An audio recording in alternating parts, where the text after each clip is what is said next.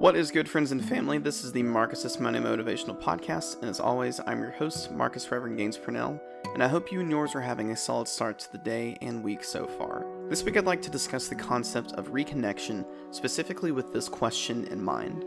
Who or what are you in need of reconnecting with? Both this concept and question have been one of the many things that I have sat and wrestled with over the course of these past 7 months. In one sense, perhaps you're in need of reconnecting in your relationship with God.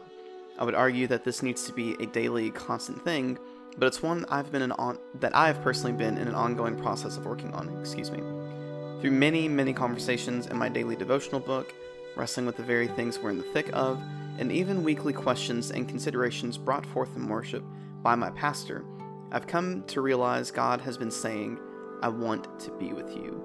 Come back to me.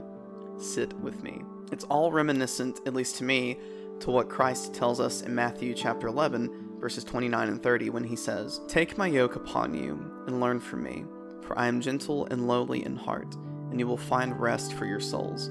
For my yoke is easy and my burden is light.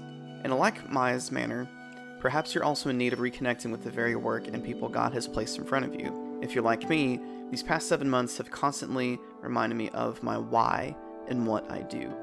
Or to put it another way, it's begging the question, why do we do what we do? Is it to feed our own agenda or that of the agenda of God, specifically reconciling people with both God and each other? Do we do what we do for our own sake or for the sake of others, to build ourselves up or to build others up? Lastly, if you've been like me, perhaps you're also in need of reconnecting with yourself. If there's any one thing that I'm thankful for in the events of this year, or at least what this year has presented, it's the opportunity to work on myself.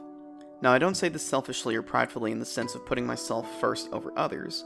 Instead, I say this from the perspective of remembering to love myself, as I would encourage you to do as well. It's remembering that you, matter as an individual because we each have our own unique individual needs which merit attention.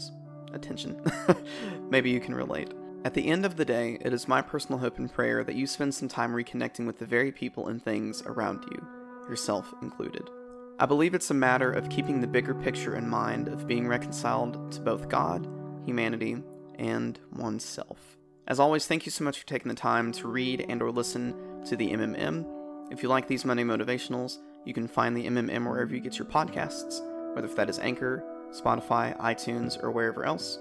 Please consider subscribing, leaving me a rating, a like, comment, or even feedback, which I always appreciate.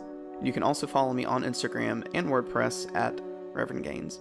Until next week, I hope you and yours have a solid rest of your day and week, whatever it is looking like. Peace be with you.